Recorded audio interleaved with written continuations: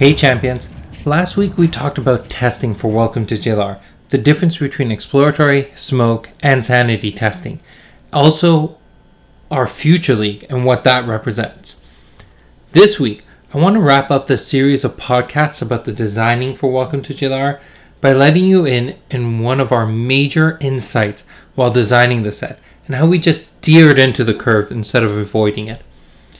Before I jump into that, I gotta give a huge shout out to all my patrons. Thank you for making this happen. Remember, next month you will be getting your Anime Nubia cards. Also, we'll have more special rewards starting in September for all our patrons.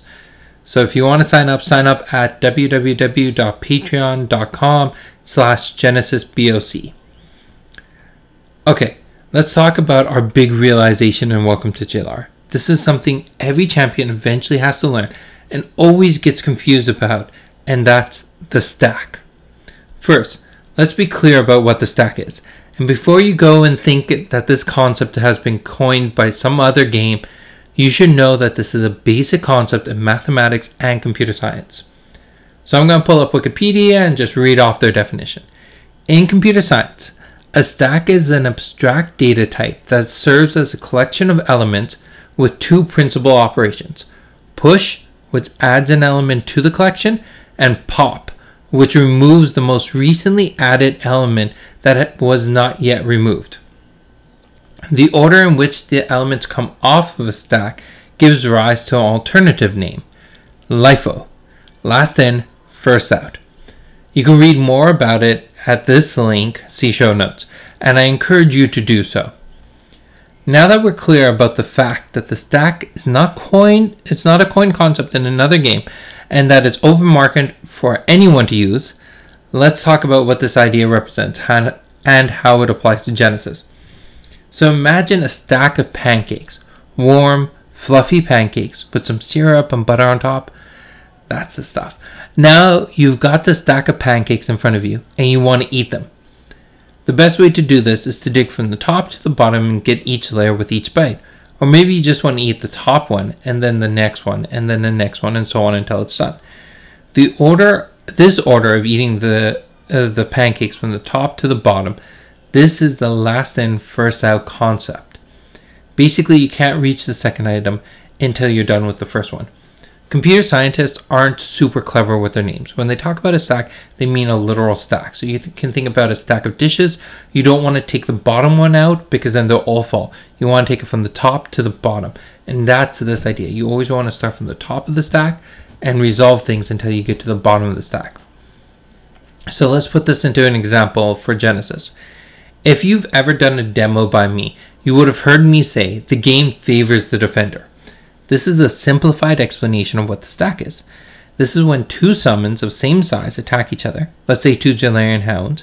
The second one to put the ability onto the stack will be the first one to resolve its ability.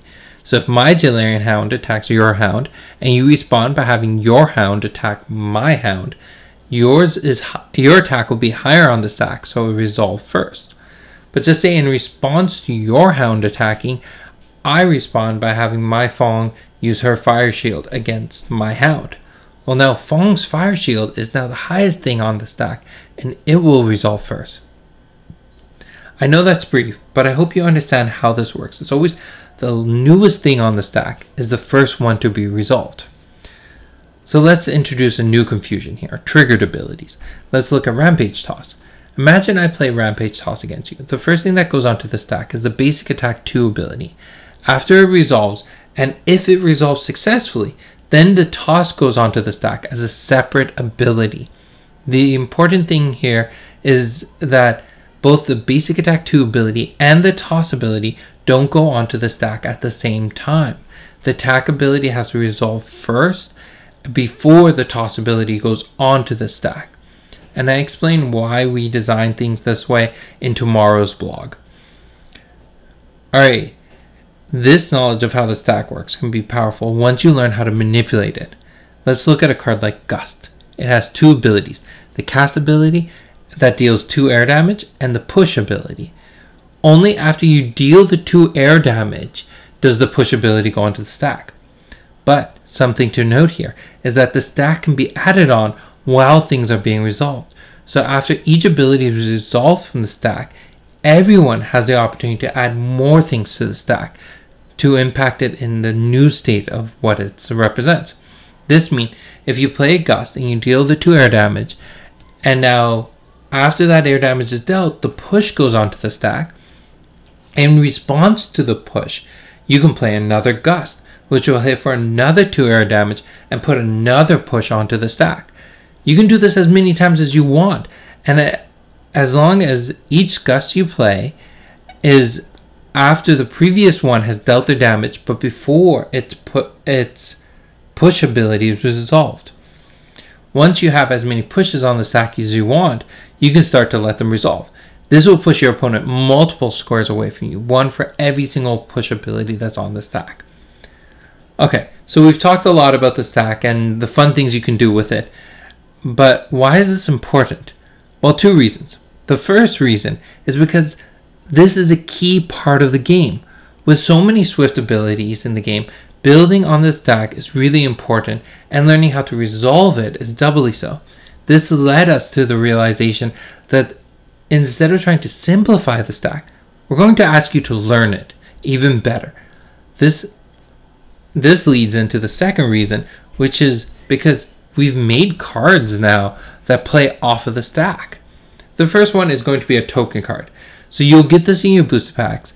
And the reason is we recognize that keeping track of the state of the stack can get kind of confusing. So using the physical cards to represent what are going on the stack, you could see once you pile them all up, okay, this is the top ability, let's resolve this first. That makes things a lot easier. So giving you a token card that you can get in the booster packs to help keep track of the stack is going to be very, very important. The second thing is a card called Foresight of the Ancient. So this is the spoiler for this podcast. And check the notes below to actually see the card. But the card itself is Swift Speed, costs 15 ore to play and exert, and the ability reads, draw a card for each ability on the stack. This card is really cool when it comes to Welcome to Jaelara, because it actually calls out the stack for the players to learn. That way, if you don't know what it is, you have to go learn this concept to be able to play this card. Is this card confusing to new players? Probably. But Genesis is a complex game, and we need to steer into that instead of avoiding it. Also, this opens the door for many more cards that could do the same thing in the future. Wouldn't that be super cool? I know I'm excited for what new doors might open because of this ability.